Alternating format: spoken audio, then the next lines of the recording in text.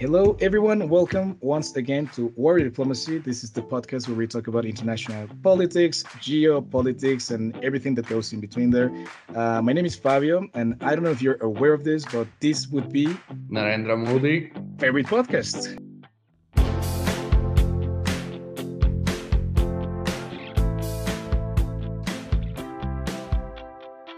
Of course, Chris, I think that he would absolutely love this episode on India, on geopolitics of the Indian nation and everything that's happening in Asia.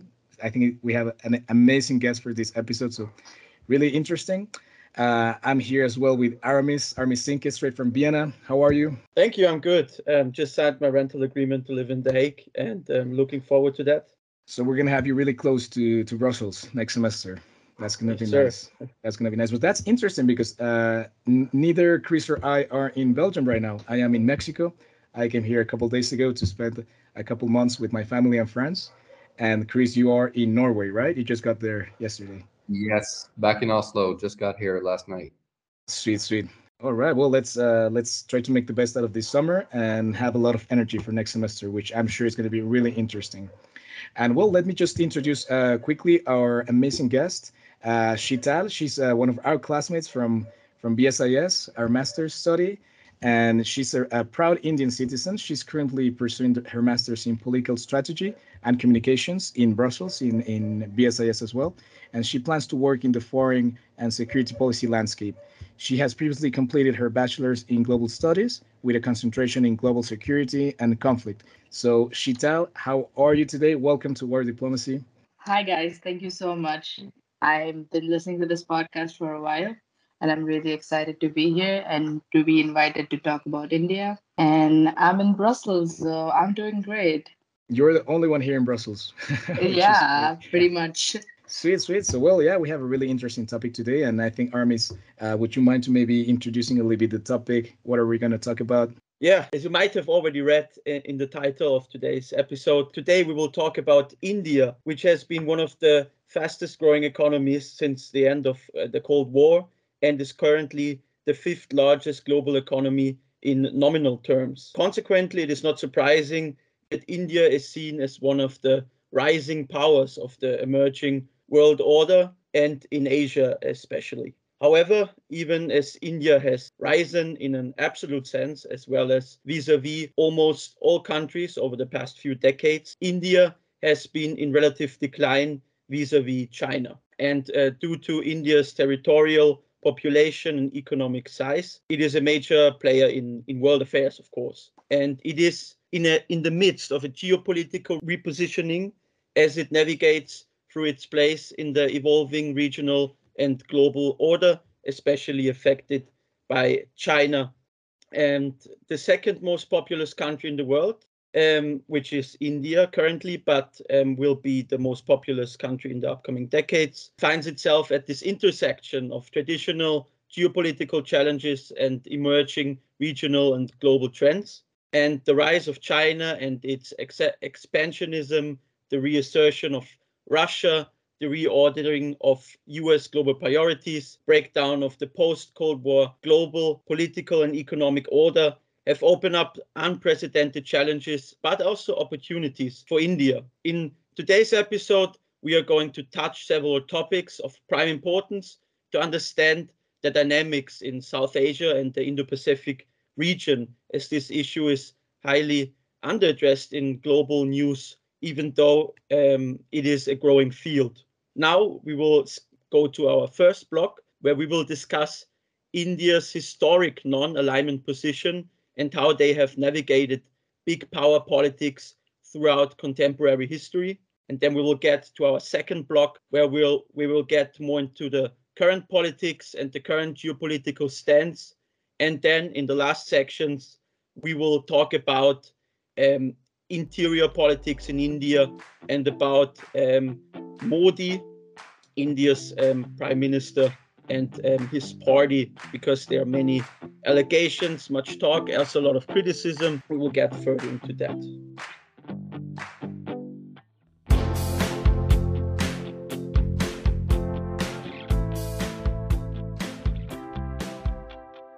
I think that a key element for us to understand India and the way that they behave in the international environment. It's this historical non-alignment position. So I think that for the first block, I think we can ask Sheetal a little bit more about that and how India has historically decided to put itself in this middle position, and how that has evolved throughout contemporary history. So, Sheetal, can you just briefly maybe take us through a summary of India's relation with this non-aligned movement? When did it start developing, and maybe how India continues to behave as that middleman in world affairs? It's important to know that India, as an independent country, she's not even 100 years old. So India's foreign policy is a byproduct of history, culture, tradition, independent movement against the Britishers, and influence of Mahatma Gandhi's philosophy of non-violence. Hence, India has always leaned and adopted non-conflict and non-violence policies, resulting in a passively reactive policy implementation and policy changes. The Article 51 of the Indian Constitution defines the directive principles for promoting of Indian peace and security, including encouragement of settlement in international disputes by arbitration, negotiation. They don't want to escalate towards military violence of any sort. India maintains its democracy and national independence while still being involved in world affairs with its non alignment movement, NAM, which was created after the fall of the colonial system. India has always strived for peaceful relations. Its Panchsheel, or the five principle of coexistence, was kind of brought into focus when it signed its trade agreement in the Tibet region with China in April of 1954. For India, non alignment policy has always been a strategy in international politics to steer clear from growing blocks of power during the Cold War. And do you feel, SJ, that recently it comes to my mind the geopolitical rivalry between the US and China? Do you think that India is still trying to follow this middle way between them, like trying not to get too close to the States, not too close to China? But like, do you feel like it's still the same, or do you feel like India might be maybe positioning itself closer to the West, closer to the States than China? I think when you talk about China, it's mostly because that China's one of the main focus in policy is to take control of Asian countries and kind of like seclude India. That's why India has been looking more west, but at the same time, they would not align themselves with a country in particular because they know that they share a border with China, and pushing those relations might cause some issues on the McMahon line or in the Apsai region near Ladakh. So it's difficult to determine where you play in international politics always, when especially when you share a border with a powerful country like China. Actually, that is a great analysis. I agree with you on those points, and I'm sure that it's really challenging for India and its politicians how to handle their policy when they share a border with China, where there has been conflict there. So I think that there was even a border war between them in 1962. I don't know if I'm right. I think Yeah, around those years, right? So I'm sure that even you're today correct. it's really conflicted. So I think that this is a really good way to maybe end this first introductory block and jump into the second one, which is more about and to analyzing the current geopolitics of the Asian continent.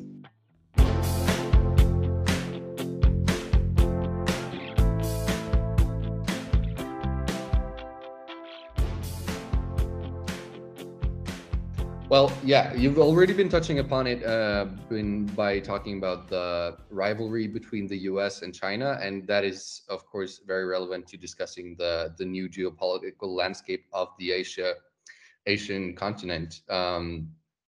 As we all know, China is, of course, now pursuing the path of becoming the undisputed power in the region, and this development has been accompanied by growing uh, conflict over strategic resources and control over territory, both as the U.S. and its allies try to defend their position, but also between states in the region. So, how is India, the second most populous country in the world after China, then reacting to this conflict? Where do you see the foreign policy being directed now with Indian foreign policy? Is it continuing on this line and is expanding its ambitions in that sense?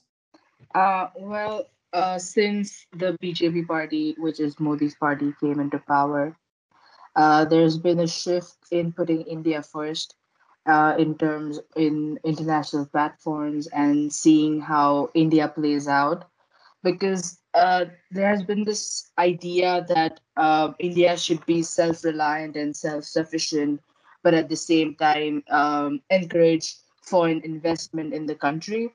And in relation with China, India has been taking a strong stance against China.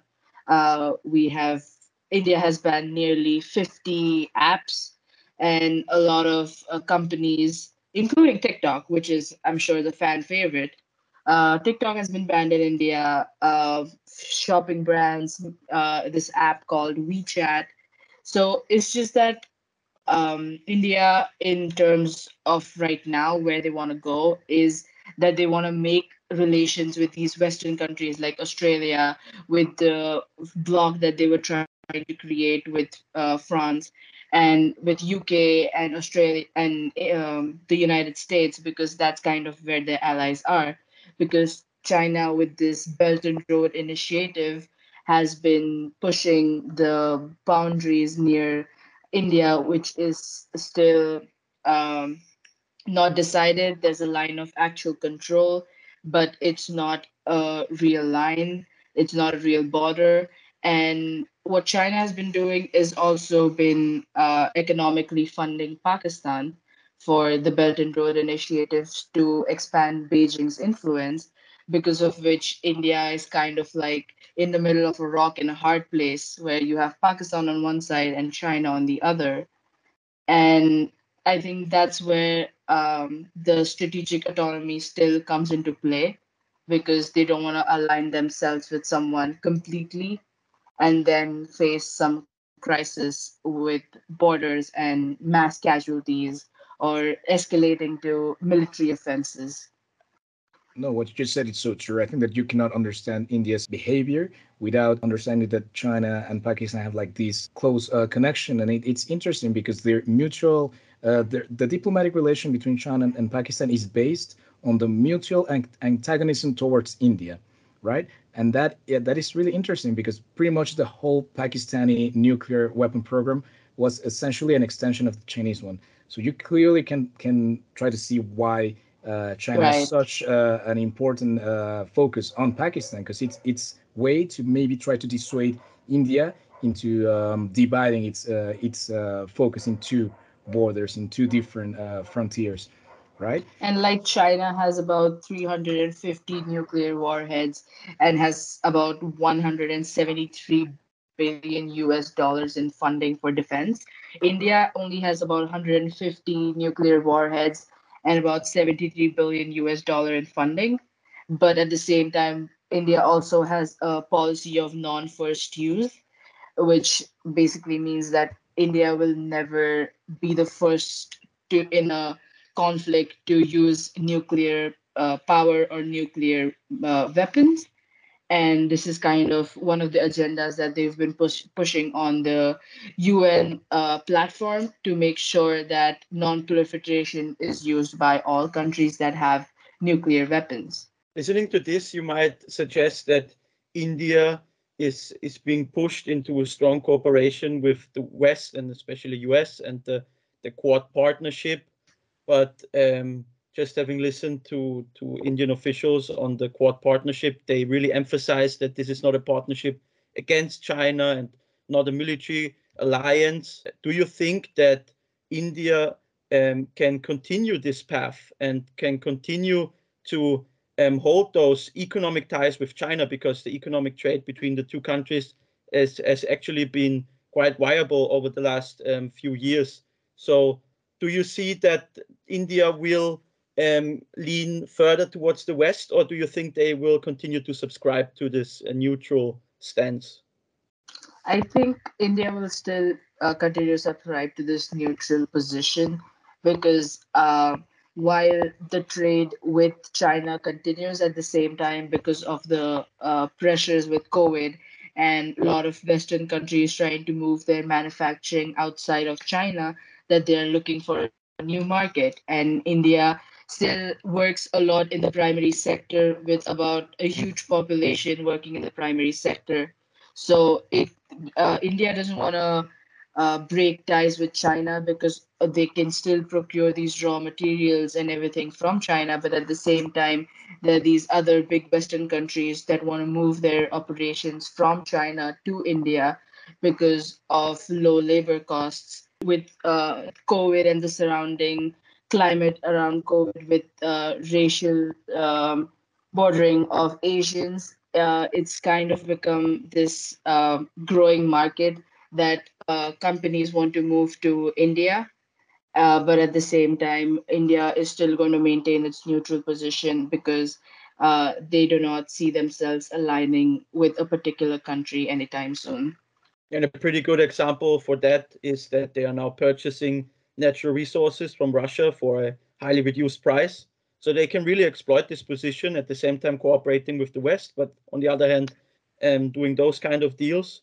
While I don't support war and any huge military conflicts, at the same time, I feel like because even in the UNGA, India abstained from taking a vote against the war in Ukraine. That's why they have been able to leverage their position to get these raw materials that you were talking about from Russia at lower costs. I remember I listened, I read in an article something really similar regarding military equipment and how India gets a lot of its equipment from Russia, and it's a really similar position. Like, of course, that I am sure that they should have had said like completely stand against the invasion, but at the same time, when you have so many economic ties, basically all of your military equipment comes from there. It's quite a complicated political position, right? So this article was stating that maybe the West should give India a little bit more of what they actually want in order for them to stop like that connection with Russia. And I don't know if Sheetal, if you see it in a similar way, do you think that the West should put a little bit more emphasis in trying to push India towards like to their side in a way, or do you feel like India will most likely never get closer to a Western alliance sword, you could say, or do you think that India will always remember this middleman? How do you see that? I think that because of like Indian policy mostly depends on tradition and culture, and that as long as the West is the West and they don't have a huge overlapping of tradition and culture with India, it won't be possible of for India to like completely align themselves. Nepal and Bhutan are huge allies of India. And when there was a conflict with China trying to construct a road right in the Siliguri region, which is also known as like the Chicken's Neck, which connects India to the east of India. So when they were trying to build a road, India came to Nepal's rescue because they wanted to make sure that this was not affecting any border or any permanent structures. So I feel like India won't align themselves to a country permanently, maybe for small strategic partnerships, because India has done a lot of strategic partnerships with countries, even though they don't share the same views, maybe about human rights or something of that sort. Because India has a lot of strategic partnerships with the European Union as well, but when the European Union kind of pushed to involve intelligence and human rights, everything like that, India was mainly like, let's focus on trade and let's focus on economic development and not the other things that we're talking about. Talking about strategic partnerships with the West, how much is the West and especially Western countries still viewed in India as colonizers, and what role does the past play in today's political discourse? There's this deep, deep cause of religious divide that was created by the Britishers. we wanted a secular and joined India. People did not want India divided. 2 days after the independence was gained, that is when the new borders were revealed for India and Pakistan. So it came as a shock to everyone who had to suddenly like pack up their things and flee.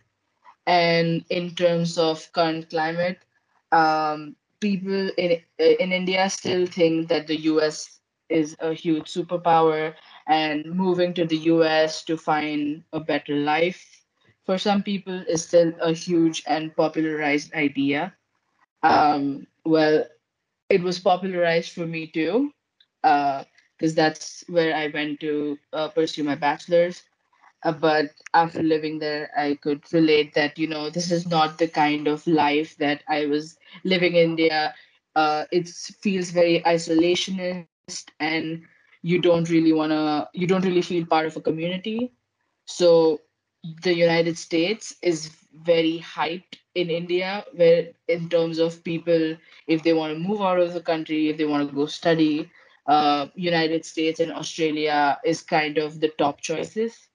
And it's also because of the political relations with these countries, because of which students feel like these are their top choices. So And what the about younger the generations are highly influenced by the American and Western culture, and the older generation still have in mind what happened after the decolonization efforts. Really interesting. Yeah, And what about it's the relation regarding the UK? Because UK was the main colonial power in India. How does India look at the UK today? Do you feel like now with Brexit and the UK trying to pursue this global Britain agenda, there's a possibility for more connections regarding India and UK, or don't you see India kind of rejecting that because of that colonial past? India is has been, under this burden of being a colonized power by Britishers for a long time, but at the same that because the politicians were able to maintain such a standard with the Britishers, you don't really see the like you see the things that the Britishers did in India, like the railway system. Our entire legal system is kind of duplicate of the British system, but it's evolved now. But at the same time, when you see these small things in India at like an age of like 22 and below, you just feel like, oh, it's been here, it's existed. But if you talk to someone from the older generation, they're like, oh, this is what the Britishers did. This is the way the Britishers intended the city. This is the way that they created this. So, because after the independence, because the political relation with the UK was still maintained, just in terms of trade and export, or even someone, wanting to take a vacation, because that seemed like the closest spot, even though it was pretty far because of the relations. It was just that, if someone wanted to go for a vacation, and someone would be like, oh, let's just go to the UK because they feel that they might be familiar. And because of the Britishers in India, everyone uses British English. We've been taught English in schools from as like Montessori kindergarten.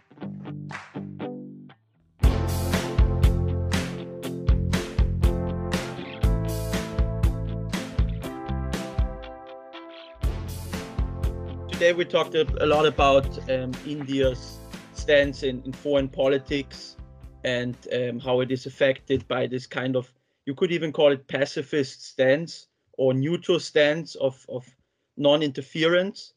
I think another important aspect we have to dig into is the fact that Modi's BJP party is ethno-nationalistic, and there were many scandals regarding crackdowns on Muslims, riots, cases where Modi himself did not react properly to those happenings and did not crack down on them, and not even condemned those actions against them.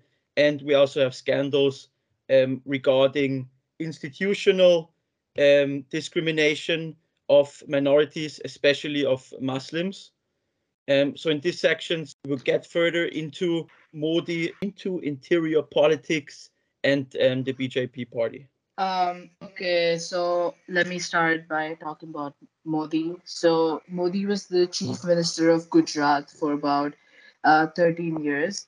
And during his period, he kind of pushed this Hinduvata perspective, which basically was pro-Hindu. It didn't exactly mean that it was against Muslims, but it was just a more pro Hindu, take into consideration more of Gandhi philosophies. And this, because of the changes that he made, the huge impact on infrastructure, the cleanliness within the state, it made him a very popular candidate for the Lok Sabha, which is the lower house of the parliament, which selects the candidate for the prime minister if they win a majority through direct elections. So he became a very popular candidate, and then when he won the elections, he had a lot of ideas. He wanted to make a lot of changes in the country. He started simple with the Swachh Bharat Abhiyan, which was cleaning India, making sure that there's no trash throwing on the streets, or creating garbage on corners, or not having people beg on the streets. So this was kind of the small initiative that he started, and he became really popular through it. And people were really accepting his agenda, and they were feeling that what he's doing for the country in the next 5 years is going to be really great. And then the next thing he did in 2016 was the demonetization, and this was not popular amongst people, and they felt like the 1% of India kind of already knew about it, so they were able to kind of escape. This basically was a ploy to get all the black money out of the country, the corruption, because a lot of politicians were charged with corruption charges because they were taking money under the table. And you know so this was a huge movement also for digitization in India. So a lot of things became online on the phones. You could pay a street vendor through Google Pay now, and you can make small purchases and everything. And then when he was in office in 2016, that's when the first surgical strike against Pakistan happened. So there were these people who had gotten in the military base in Uri in Kashmir, and well, they planted bombs, which caused a lot of damage and a lot of casualties. I think about 8 soldiers passed away. And so they created a surgical strike where they crossed the line, the de facto line between India and Pakistan, to find the terror camp and destroy.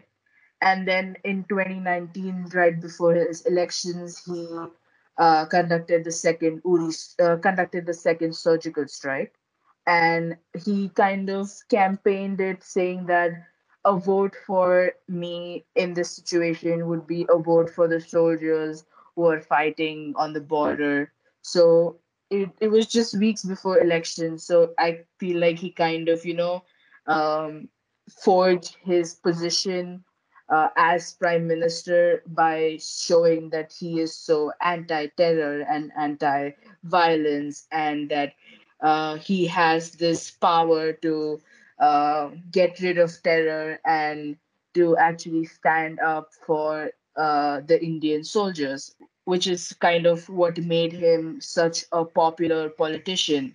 He was not just a politician who was pro-Hindu, but he had transformed his identity as anti-terror.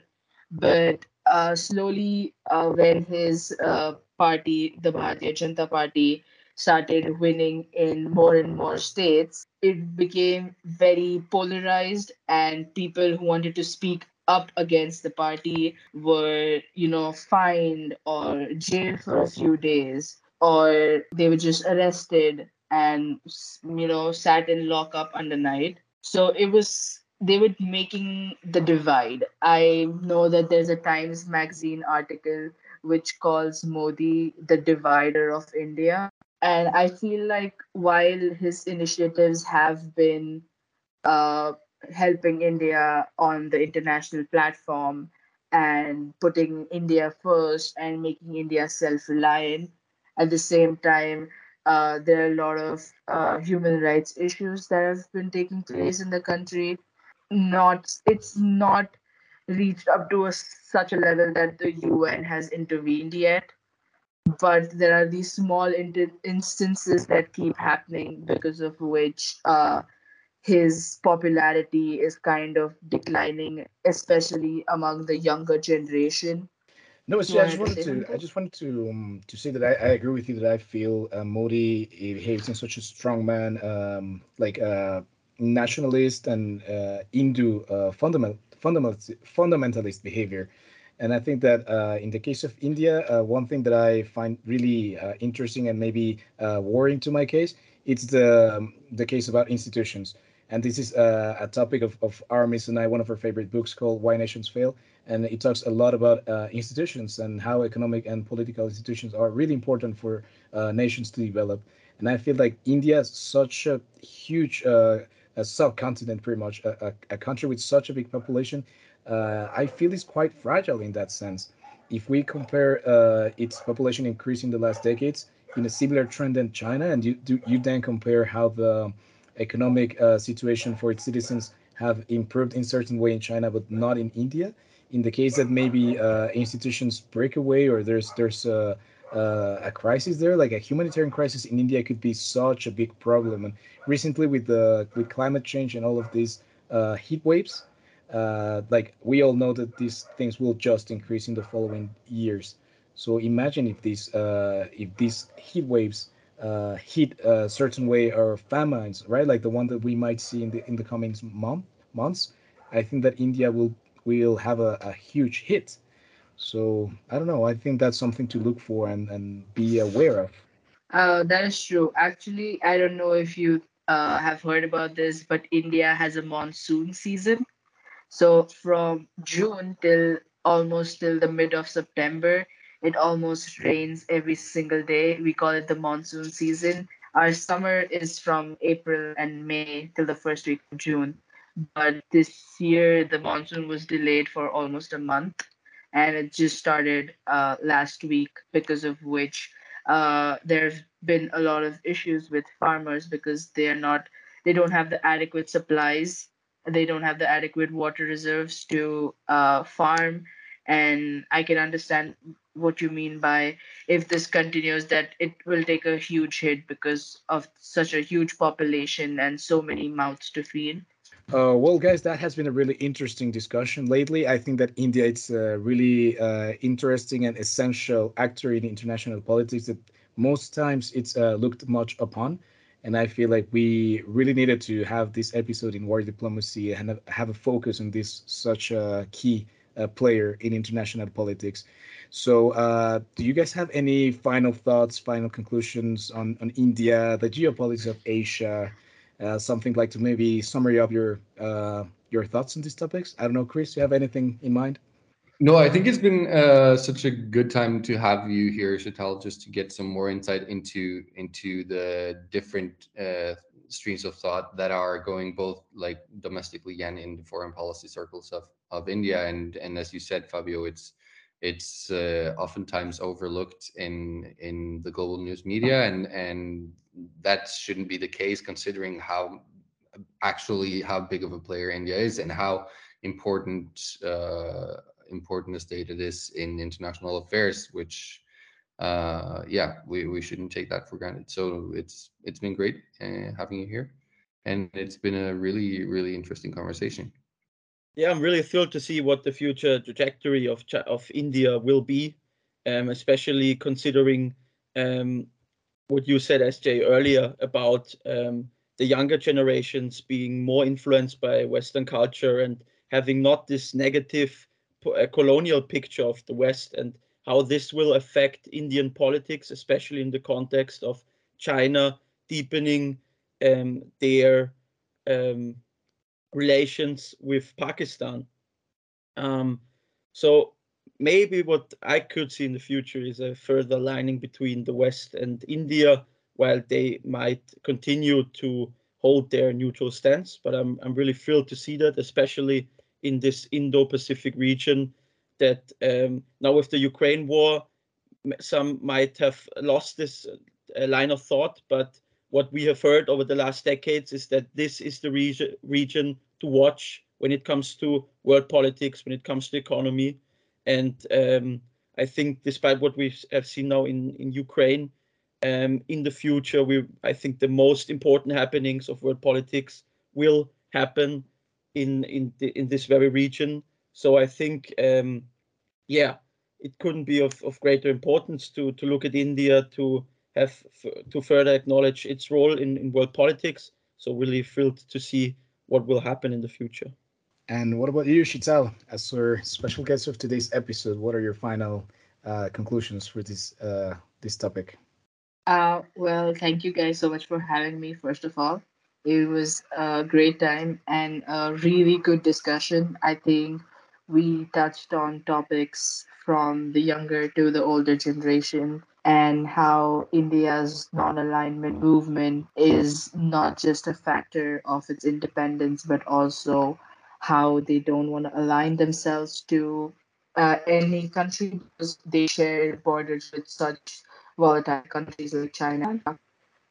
And I feel like the further we go, the younger the generation, they might not understand the post-colonial influences of the British rule, but it also might have a huge impact on uh, the new dynamics in politics. No, absolutely, SJ. That's a great final conclusion for this episode. And folks, as it's tradition here in War Diplomacy, we finish episodes having a recommendation for our listeners regarding series, TV shows, movies, other podcasts, books. So if you have anything in mind, that would be great. Let's start with Aramis this time. Yeah, there is a documentary by Leonardo DiCaprio which is called Before the Flood, which essentially deals with global warming and how it will affect the world. And there's also a section regarding India within that documentary, where an official from the Indian government, if I recall correctly, argues that in India, the fight against climate change is being hindered by the West not acting enough because they're saying, okay, if the developed and rich countries are not ramping up their efforts towards climate change, then why should India take the lead in this and take the costs, especially? And I think if we look at the future in general and in world politics, we do not take the role of the environment into account enough. We addressed it shortly today that this will very much affect India. Yeah, I think that it's important to make sense of this, to remember, and yeah, to acknowledge this major event that is taking place at the moment. And Before the Flood is just the perfect reminder for yourself to get to know the most important key facts regarding global warming. I remember watching the movie Gandhi directed by Richard Attenborough with Ben Kingsley. It it might be a lot of people having that as like their first exposure to this like very significant historical development in India's history, both like independence wise and also with Gandhism, which has been very influential in Indian political and social relations. Really good movie. Really good movie. What about you, Sheetal? Do you have any recommendation for our listeners? I have two great movie recommendations. Uh, I would say first, watch Uri, the Surgical Strike. It's a great movie depicting how the Indian soldiers were able to cross the line of control and were able to be there without contact for about 24 hours. Food, no water, no sleep, kind of thing. And the other one is Hotel Mumbai. It's a movie about the 2008 terror attacks in Mumbai, which is my city. it has Dave Patel. He's one of my favorite actors. And yeah, that's about it. And well, to conclude, I'm also going to recommend a movie where Dev Patel stars. It's a beautiful film called Slumdog Millionaire. I'm sure you have watched it. It talks about a teenager from the slums of Mumbai. He becomes a contestant in this show. He might win such a big amount of money, but he is interrogated under the suspicion that he has cheated. So throughout this interrogation, he starts revealing a lot of moments of his life, and I think it's a really good movie to have a little idea of how religion plays a big role in Indian society. It gives a good sense on poverty, because I think poverty has a big impact on how Indians live throughout their day-to-day lives, and it's a really beautiful film. So completely recommended. And well, folks, this is it for this India-focused episode. I think it's been great to have you, Sheetal, here as the guest. We talked a lot about these topics in class and in Brussels, so it's a pleasure for us to have you here today. And it's really great to be back, right? Because now the summer is up. We might take a little bit more time between episodes as we're really busy, but there's always time for some good geopolitical analysis, or so they say. Absolutely. Thank you for joining us. Bye bye.